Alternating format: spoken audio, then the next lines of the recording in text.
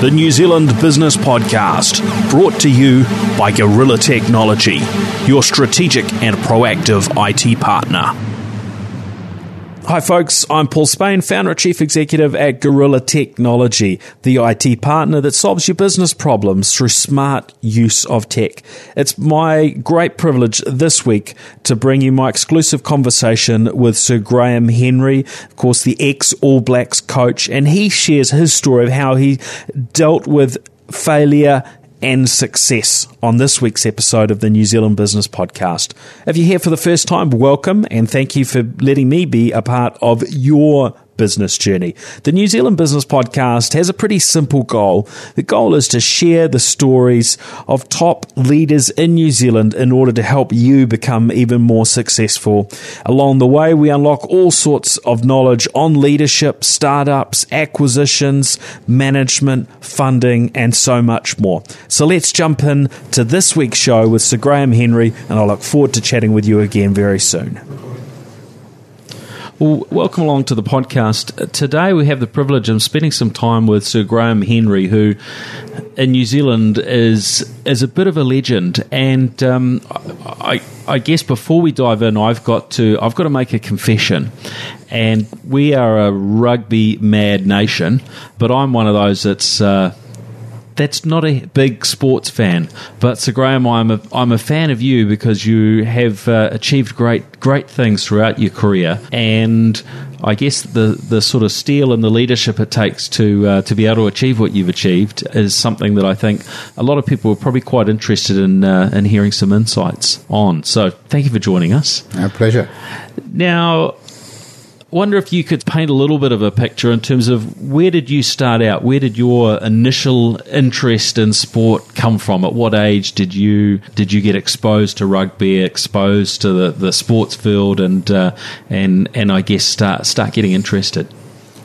Oh, early in primary school, I suppose, 5 or 6. I played mainly rugby and cricket. Loved it. I was born and bred in Christchurch. So I played down there, obviously. So I started at a pretty young age. But most of our young people today start, when they first start primary school or 6 or 7. Was it something that you took to quite naturally? Because I remember for myself when I tried to get into sport, and I played a bit of cricket, not so much rugby, but I don't think I was very good. So it was I wasn't naturally motivated to progress so far. But what were you like? I was probably above average, to be fair. I wasn't a superstar, and I wasn't one of the kids who made up the numbers. So I was probably above average. But in those days, you're talking about the 1950s, and there wasn't a lot of alternatives to sport. All kids played sport. I think the challenge today is to get a lot of kids on the sporting field. So it was a different scene then, different environment. Didn't have television. It's hard to imagine, isn't it? And so everybody played sport, whether you were fit to play sport, skilled to play sport or not. And so it was just a normal thing to do. And Christchurch it's probably the hub of New Zealand sport in many ways over the years.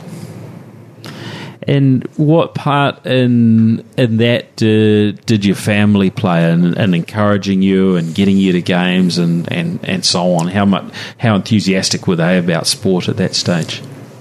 Oh, my father and mother were they played a bit of sport. They were enthusiastic about that.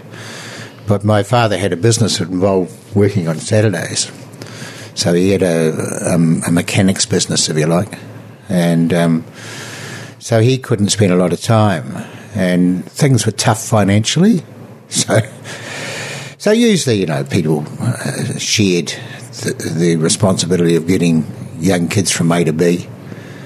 He was involved in that some of the time. So I took a wee bit of time off work. But it was just... That was the norm in those days. Parents took their kids to rugby and cricket and other sports and watched them play, and it was just an expectation. Yeah. Nothing outside the normal. And what was the expectation on you from an academic perspective growing up? Well, I always struggled a bit. Yeah. Have you read the book? No. I struggled a bit. So it took me a while to mature as a student, so I was better on the sports field than I was in the classroom. So what was the sort of point for you where you decided that this sports track, physical education was where you wanted to head, and into teaching and so on, those things? What were the triggers? Well, I when I was at school, final year at school, I played in the first 15 and first 11 at Christchurch Boys High, and so that was an achievement. There wasn't too many guys played both. I think I was the only one in my year. I'm trying to be modest here, of course, but I'm just telling you the facts. And I was keen to be a physical education teacher then, and one of my mentors was a guy named John Graham, Sir John Graham, yes, ex-principal of Auckland Grammar School, who was a fabulous man. And I had a huge amount of respect for him and got to know him pretty well. He taught me at Christchurch Boys. He coached me in a senior rugby team, senior club team in Christchurch called High School Old Boys. Yes. And we talked quite a bit, and he suggested I do the arts at Canterbury University, history, geography, English. He said, because if you are ambitious, Ted, you won't get there as a phys ed. I said, okay. So I did that, and it was the wrong thing to do. Right. I was a failure. And I thought I worked reasonably hard. I just had no ability as a student. I didn't know how to do the business. So how to pass the exams. Yeah. So what did that failure look like, and how did it make you feel? It meant I failed. I think failure is pretty obvious, isn't it? I didn't pass the exams. My parents said, well, you better go out and find a job. So I joined the National Bank, which is now the ANZ Bank, is it? And my brother worked for them, and he was very bright. My brother was much brighter than me. And he did a BCom part-time and worked at the National Bank, and I joined the National Bank, and it was okay. I did okay. I got some quick promotion, but I thought, hell, I can't stand working in an office for the rest of my life. This is not me. So I resigned after 6 months, and I got a job in Firestone Tyre Factory as a tyre maker's assistant. Hard work, but good money. And I got a lot of money together. In those days, a lot of money together. And I applied for Otago University Physical Education School. I played cricket for Canterbury and played senior rugby, and so I had perhaps the sporting side boxes ticked, and they accepted me. And I haven't failed a paper since. And then I did a degree part-time when I was teaching at Auckland Grammar School, so I don't know if I got any more intelligent. I just knew the way around preparing properly and preparing to sit exams, so I matured as a student, I guess. That speaks to me about following your passions rather than just the things that other people would put on you. How important was that for you to go after the things that you loved? Well, I enjoyed it immensely, and it enabled me to not only to keep playing, which I was doing anyway, but also it grew into coaching. So, coaching sport was an extension of the physical education teacher's job. I thought it was a very important part of that.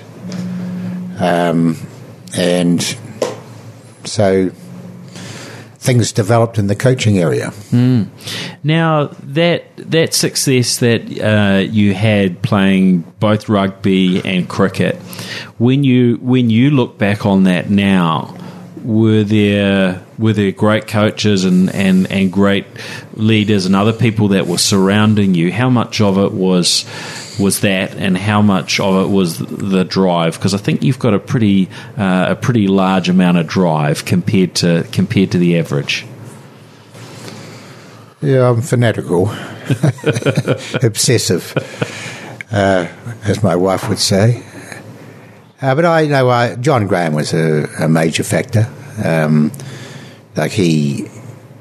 I finished up teaching at Auckland Grammar School. He asked me to come up and teach in the school.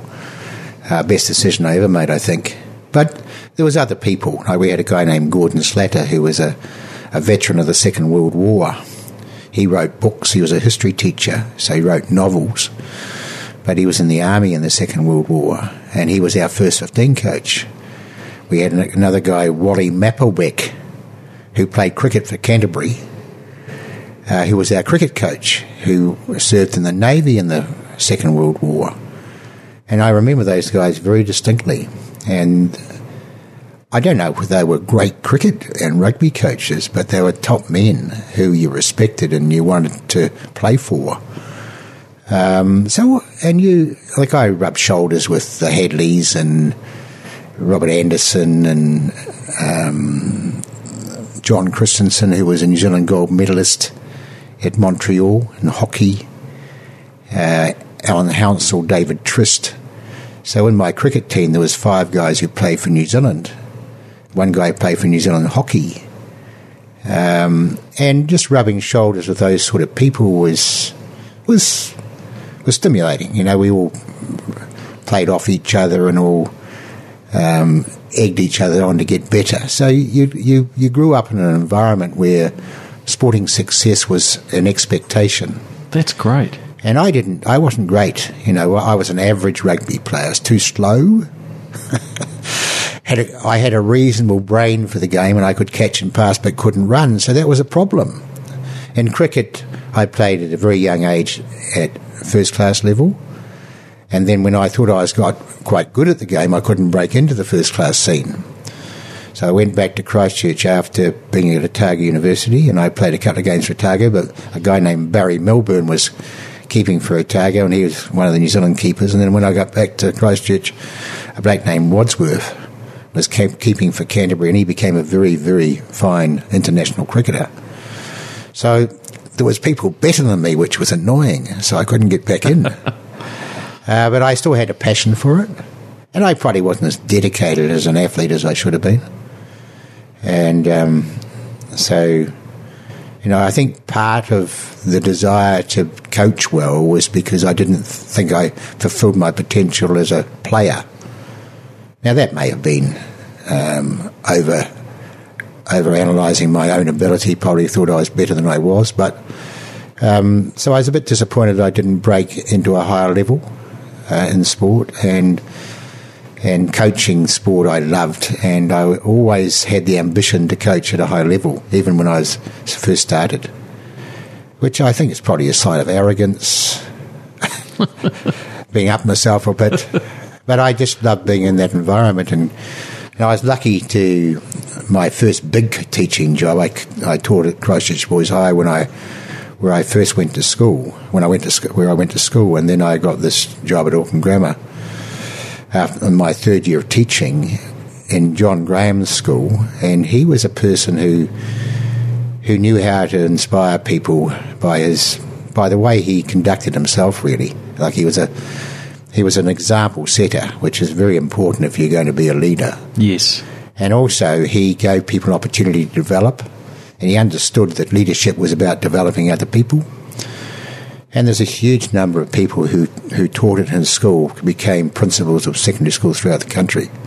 And I was one of those, and so we owe a lot to that man, example and his encouragement and him giving us opportunity. So I coached rugby and cricket at Auckland Grammar School. I coached both the first teams at various times. I was there for 9 years. I finished up being a rugby coach because it's still just the way it went, I guess, and with a young family trying to do both was started to become a bit inhibiting. And so I became a rugby coach, and I was very keen on it. Coaching the Auckland Grammar First 15 was the ideal environment to learn to be a coach.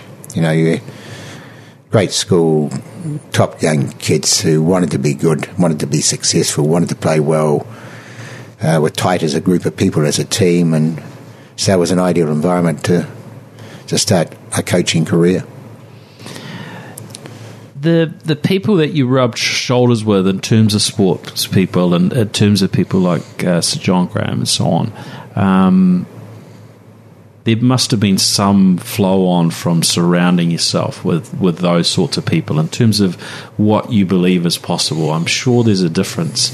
You know, if you weren't surrounded by those same people, it would have been probably a lot harder for you to get in the mindset of believing the things that you believed about, where your ambitions around coaching, for instance. Yeah, I think you've got to have a passion for what you're doing, and I had a passion for what I was doing. And I think if you haven't got a passion for what you're doing, you might as well give up. So I had that passion, but I was very lucky to be able to rub shoulders with some very influential people who you learn from, you know, and not so much from what they say, but what they do. And I like Wilson Winteray. So Wilson Winteray's son was in the first 15, James, when I was coaching the team. Unfortunately, he died of cancer just recently, and so, but like he was a fabulous All Black captain and an outstanding person, and Bob Graham, who was John Graham's brother, who captained Auckland for a long time. He may not know all of these things, but he was a very successful Auckland captain, and they held the Ranfurly Shield for a long time, and he was the captain. People like that, you know. You're fortunate enough to. Bob's son was also on the team, so you're fortunate enough to rub shoulders with those people.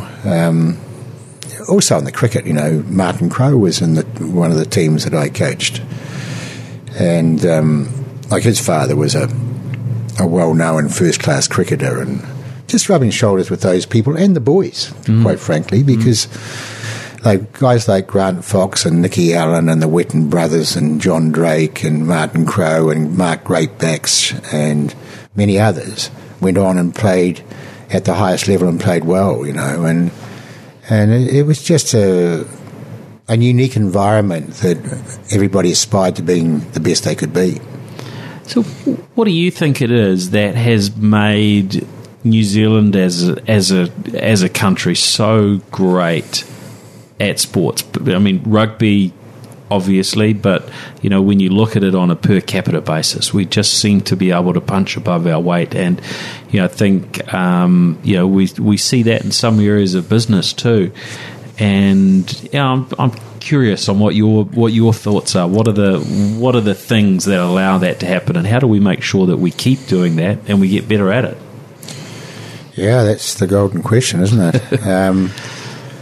Look, I think we put ourselves on the map because in the First and Second World Wars, a lot of our people went overseas and covered themselves with distinction, and we lost a lot of lives overseas, but we were highly respected by the rest of the world and on the commitment in those two world wars. I know it's an ugly scene and it's not very hard to talk about, but when you go to France and you're with the All Blacks, you know, the French just think New Zealand people are just absolutely outstanding people.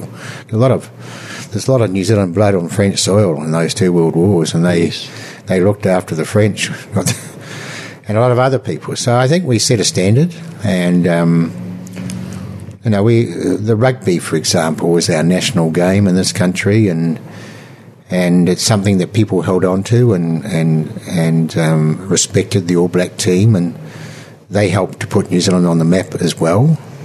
And a lot of other sports, you know, the yachting and the netball and the horse racing and the horse breeding, and as you go on, you know, we've like our latest Olympic successes were the best ever. Why is that? I guess it's a great environment to grow up in. You know, there's opportunity for young people to succeed. I think we want all kids to play sport, not just those who are very good at it. You know, there's an expectation that kids play sport, and what does that do for you? I think there's an understanding that sport develops character, It has its challenges too from time to time. Oh, yeah. Which gets in the newspapers, but it does develop character, and you understand why it's important to work as a team to produce something special. You go out of your way to help your mate. But I get very simply is that sport enables you to be reasonably healthy and to make good mates and enjoy yourself. Yeah. For it to be very simplistic. And young kids want to enjoy themselves, be reasonably healthy and have good friends and enjoy themselves. So it's an easy way to do that. It's life, isn't it? Yeah. I guess we shouldn't take that too seriously. And I think some of the coaches who coach young kids try and coach them like the All Blacks. And the number one criteria is for those kids to go out there and enjoy themselves and want to come back next week and the week after. So how do we maintain a very enjoyable sporting environment for young people? It gets serious enough as they get older. That's interesting, because that's something that I think in business we look for too, is that balance between the seriousness and actually having fun. And you know, certainly for myself with my years in business, I've always wanted to create an environment that everyone on the team enjoys being in, as you know, hopefully as much as I do. Maybe not quite as much, because when it's your own thing and you're designing and leading the business, you get you maybe a little bit more control there. But when we look at the teams that you've built, and particularly at the All Blacks, I'm curious how you managed to create the type of sportsmanship and team values, because you'll often see that. You know, and you talked about a little bit earlier with the sort of the confidence you got when you were a bit younger and you were good. You had a lot of confidence in yourself. You know, sometimes when people get good at sports, they get very focused on themselves. But you managed to build the All Blacks into a team that seemed to really be able to step back and put the team first. How do you do that? Oh, I think, well, I was lucky. I had a lot of experience, and I coached for 40 years. And the All Black part of it was when I was 58 to 65. And I started coaching in my late 20s. And so I was fortunate enough to go through a lot of experiences. And the big experience was in the 70s and 80s and 90s. To cut a long story short, I was an authoritarian coach. So it was a coach-driven environment. And it did pretty good. You were very successful right through that period. Yeah, till I went to the UK, and then the Welsh team was pretty good for a while until they got sick of me. And then I coached the British Lions to Australia in 2001, and that wasn't as successful as it should have been. And I should never have been appointed to coach that team. Why not? Because I wasn't ready. I was green at that level. I wasn't an experienced international coach. And you can see today the most successful coaches are the Steve Hansons and the Joe Smiths and the Eddie Joneses, who I think are probably the three best coaches in the world. And they've had years of experience of coaching at that level, particularly Steve Hanson and Eddie Jones. Yes. And it's not something that you start today and you're brilliant tomorrow. So it takes a lot of experience to be the best you can be. And I learnt from my UK experience and the British Isles experience, the Welsh experience and the British Lions experience, was that being a coach-driven side wasn't going to cut the mustard anymore. So people change, and the kids you're coaching change. And the education changes, so they have a say in their education now, which is unbelievable. and so they expected to have a say in how the team evolved and how it played and the culture of the team and the values of the team and so on. And when I left under a cloud, I resigned from the Welsh side, and I had 2 more years of the contract to go. Yes. And I resigned. I hit the wall. I had depression. if depression means lying on your bed reading a book and avoiding people. And I thought, well, I still had the passion to do the job, but I knew I had to change. I couldn't coach the way I'd coached for 30 years. So how do you figure that out? Well, how do you decide what you should change? Who do you talk to? Well, you don't talk to... you talk to Raewyn, your wife, who was great, and you talk to a few close mates, but you realise that that's not cutting the mustard anymore. Mm. And so when I got back to New Zealand and was lucky enough after having involved in 3 competitions, 2 with Auckland, 1 with the Blues, in end of 2002 and 2003, I got appointed... Those 3 teams won the championships, and I had an involvement with them, and I got appointed All Black coach.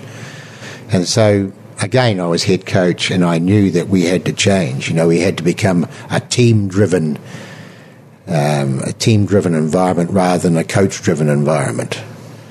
And that took time, and it started in 2004 when I first coached the All Blacks. It took a while to start the process, and it's still evolving today. Now, dealing with failure, I think we all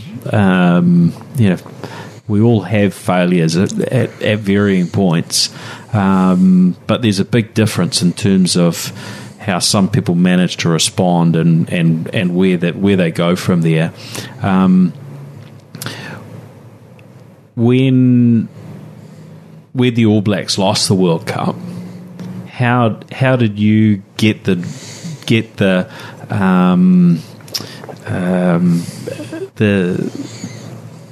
energy and the confidence to be able to get back up and have another go at it? Well, I assume you're talking about 2007. Yeah. And there's never been a lack of desire.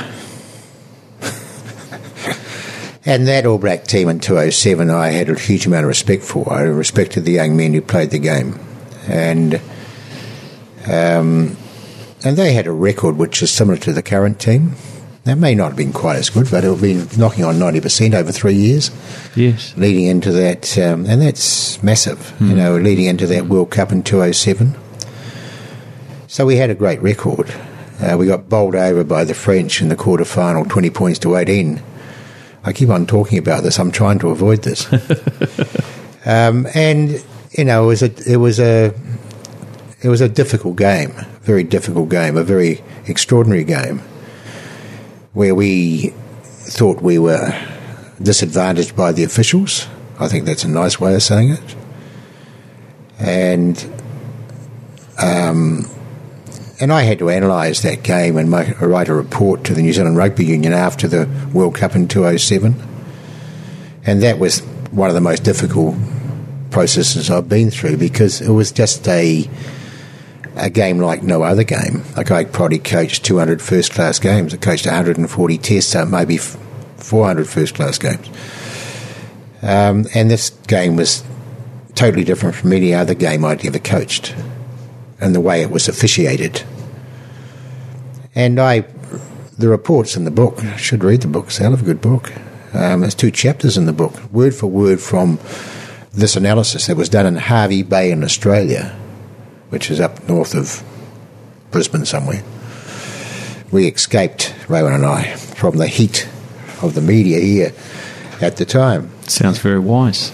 And anyway, I thought those 2 combinations, great record going into that game, the questionable officiating in that game, might have been enough to get us reappointed. Also, you have to reapply. I didn't think we would be reappointed.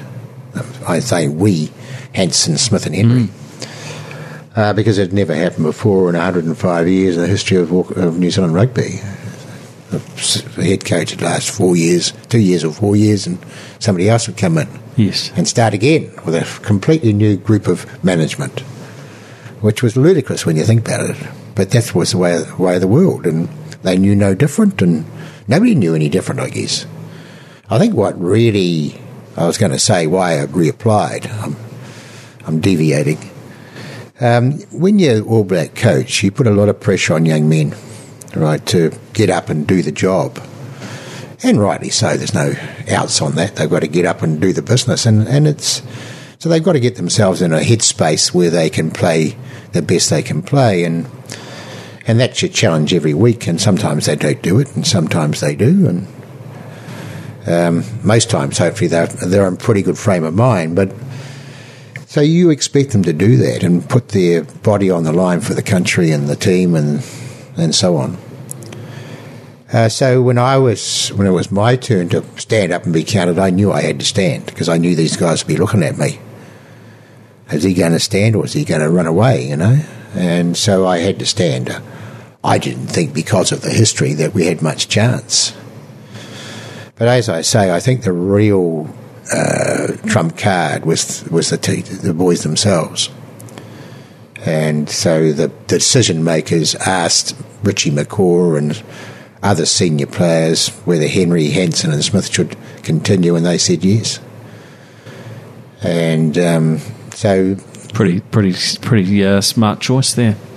Well, as I say, we had a 90% record and we had an indifferent sort of game. Like, we didn't play as well as we should have. And the French played a lot better than we thought they would, but it was still a very dicey situation. So I think that put the icing on the cake, their support, and the rest is history. And I think that's changed New Zealand rugby, not because I got reappointed, but they understand now that continuity of people in the management is critical for that team to keep on improving. So when I took over in 2004, there was nobody left in the management from 2003. Nobody. As obviously some players were re-elected, most of them probably re-selected. Yes. But nobody from the management. Now, people probably don't understand that or didn't think about that, or it wasn't newsworthy in those days. But today, you know, there's still probably 2/3, 3/4 of the management are still there who were with me in 2011.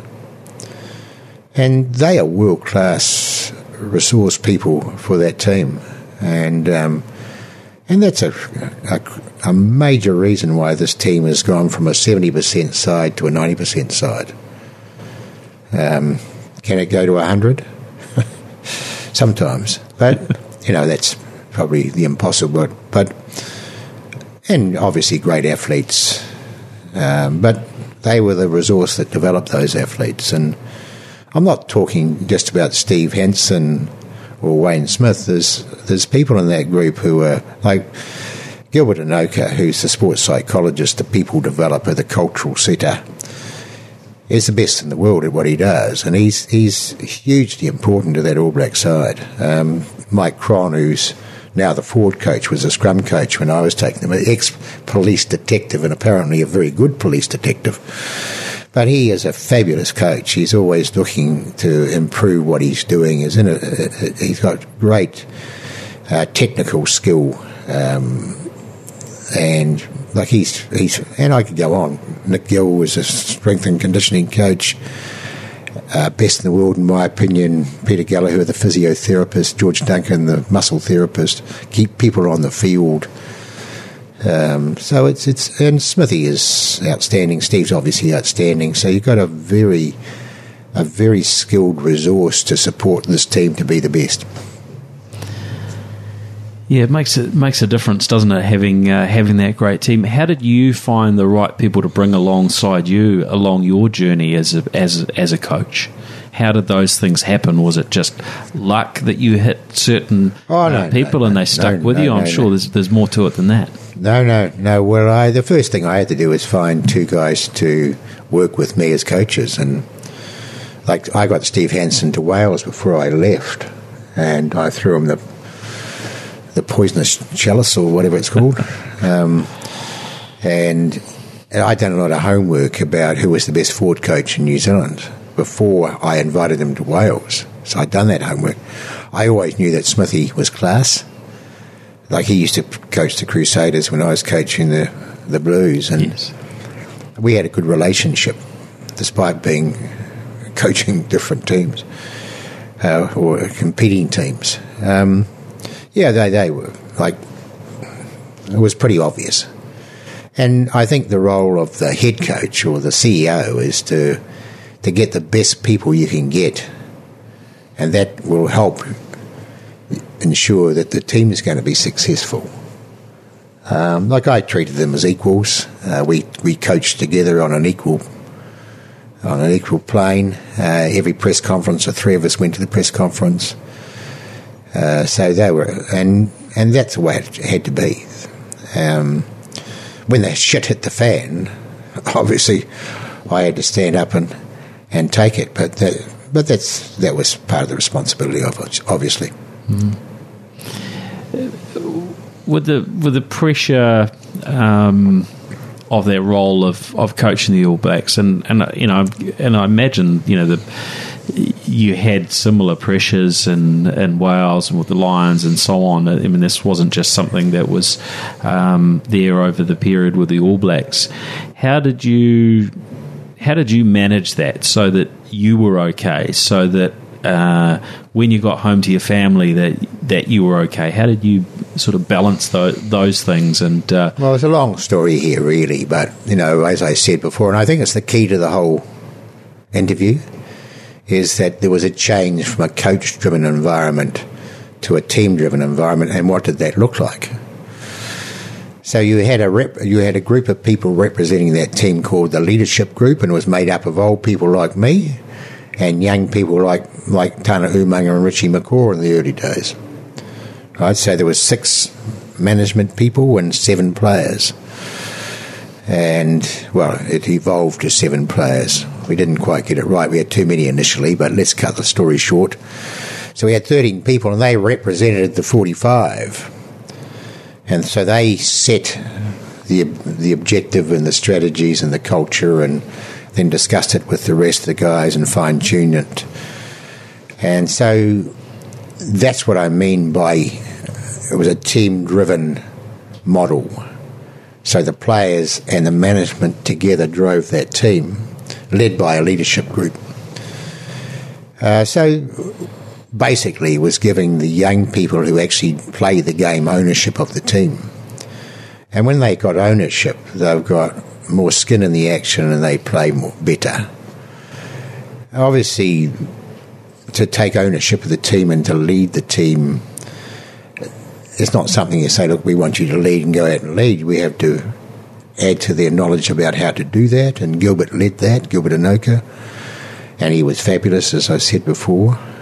So it's an educational process as well as ability to play rugby, so that we had to develop these people in a holistic way, not only as athletes.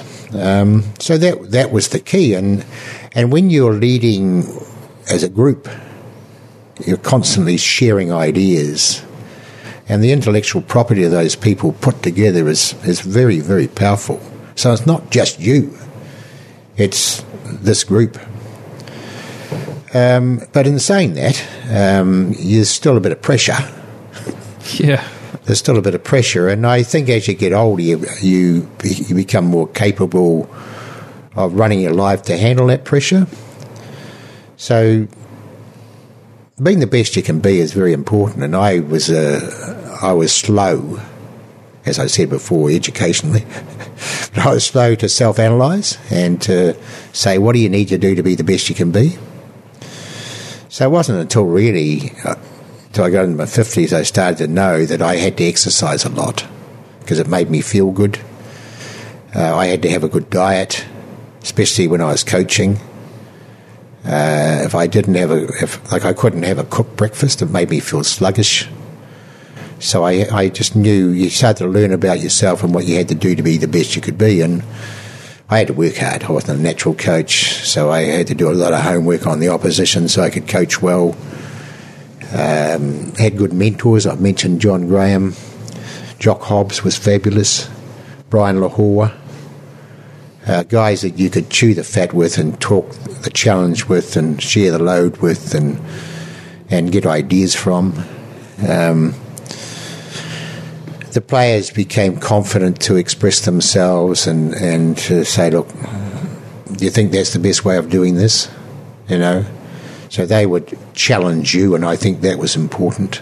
that's fantastic when you've got that sort of environment where that can be done. I remember Tana Umaga saying to me, "Ted, do you want a coffee?" And I said, "Oh, I wouldn't mind a coffee tea." He said, "What do you give those team talks for?" And I said, "Well, I thought they could be a wee bit inspirational tea and might give the boys a bit of direction. Huh? Are they for you or for us?" I didn't like the way the conversation was trending, you know. But and I said, "What do you reckon?" He said, "I think they're a bloody waste of time." Wow.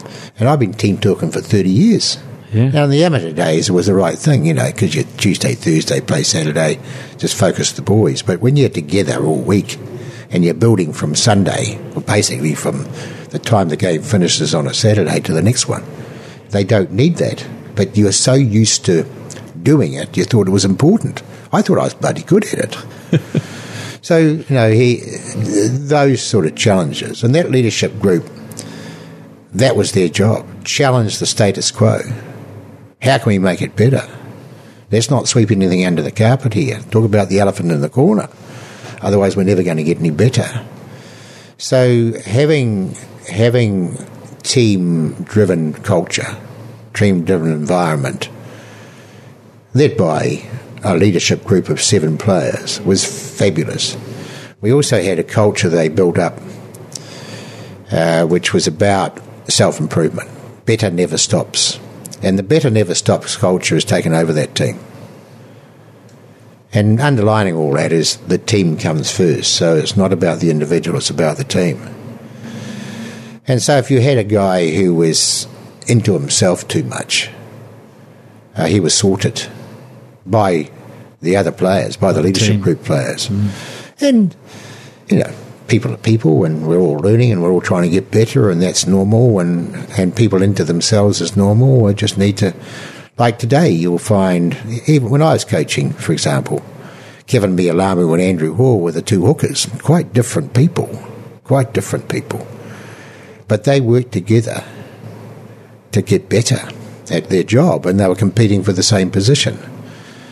Like you see, the guy watch the All Blacks play now, and you see the guys on the bench, and Aaron Cruden was the number 1, number 10 in the world, right? Till Beauden Barrett went mad last year and played superbly. Yes. Right? So, but those 2 guys help each other to get better, and I remember Bodie scoring the winning try in the World Cup under the sticks from a chip kick and recover and scored under the sticks, and Cruden's running down the sideline as a sub. You know, just totally immersed in him, his competitor, if you like, totally immersed in supporting him. And it just becomes part of them. And they all are concentrating on is doing their best, and if they're lucky enough to get selected, that's a bonus. Sounds pretty simple, and I'm sure there's a couple of wrinkles here and there. But that's basically what it's like. Well, I think there's some incredible lessons there in the stories that you've shared, and I think that there's huge parallels to what you've shared around life in the world of rugby, and I guess many other areas of life, how we should live, how we should operate in the business world and any form of leadership. So that's been fantastic. Is there anything else you'd like to share? Any last tips of advice for New Zealand business leaders? Any view on what we need to do to succeed? I said it before, like very simply. And I was a slow learner, so I didn't pick it up as quickly as I should. But John Graham had the recipe right when he was headmaster of Auckland Grammar School. And that was that his job was to develop other people. As the leader of the group, his job was to develop other people. He had 13 or 18-year-olds, but he developed others in the staff who were much older than the kids. Not much older than the kids, really. So he understood that leadership was not about telling people what to do. It was about developing people so that the business took off, developing others to do the job and giving them the tools to do that and giving them the opportunity. And it took me only 30 years to work that out. Well, thank you for sharing a little bit of that wisdom with us and having an impact on those that are listening. It's fantastic, much appreciated, and I'm going to look forward to diving into your book. Best wishes. Enjoy. You. The New Zealand Business Podcast, brought to you by Gorilla Technology, your strategic and proactive IT partner.